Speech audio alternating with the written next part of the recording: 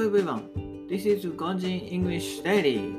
Today's topic is Sticking with the Company. 先日、英語の勉強方法について質問してきた先輩と食事をしてきた。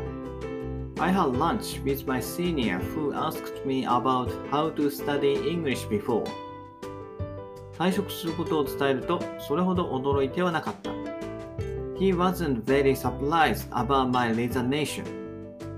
その人も会社での非効率さには呆れているが、それでも転職をするまでの気力はなく、今の会社に何とかしがみついていくことを考えているとのこと。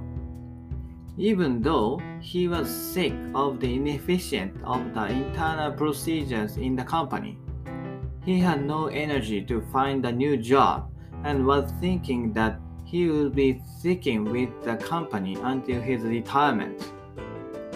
また、転職で年収がダウンしてしまうのではないかということも気にしていた。In addition, he was concerned about the decrease in his salary after changing jobs.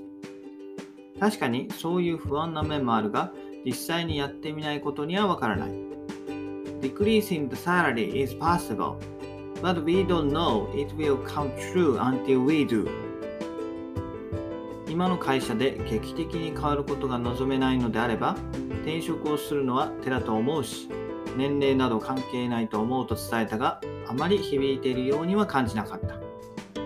If we can't assume that the circumstances would change drastically, I think job change is one of the solutions, and age does not matter.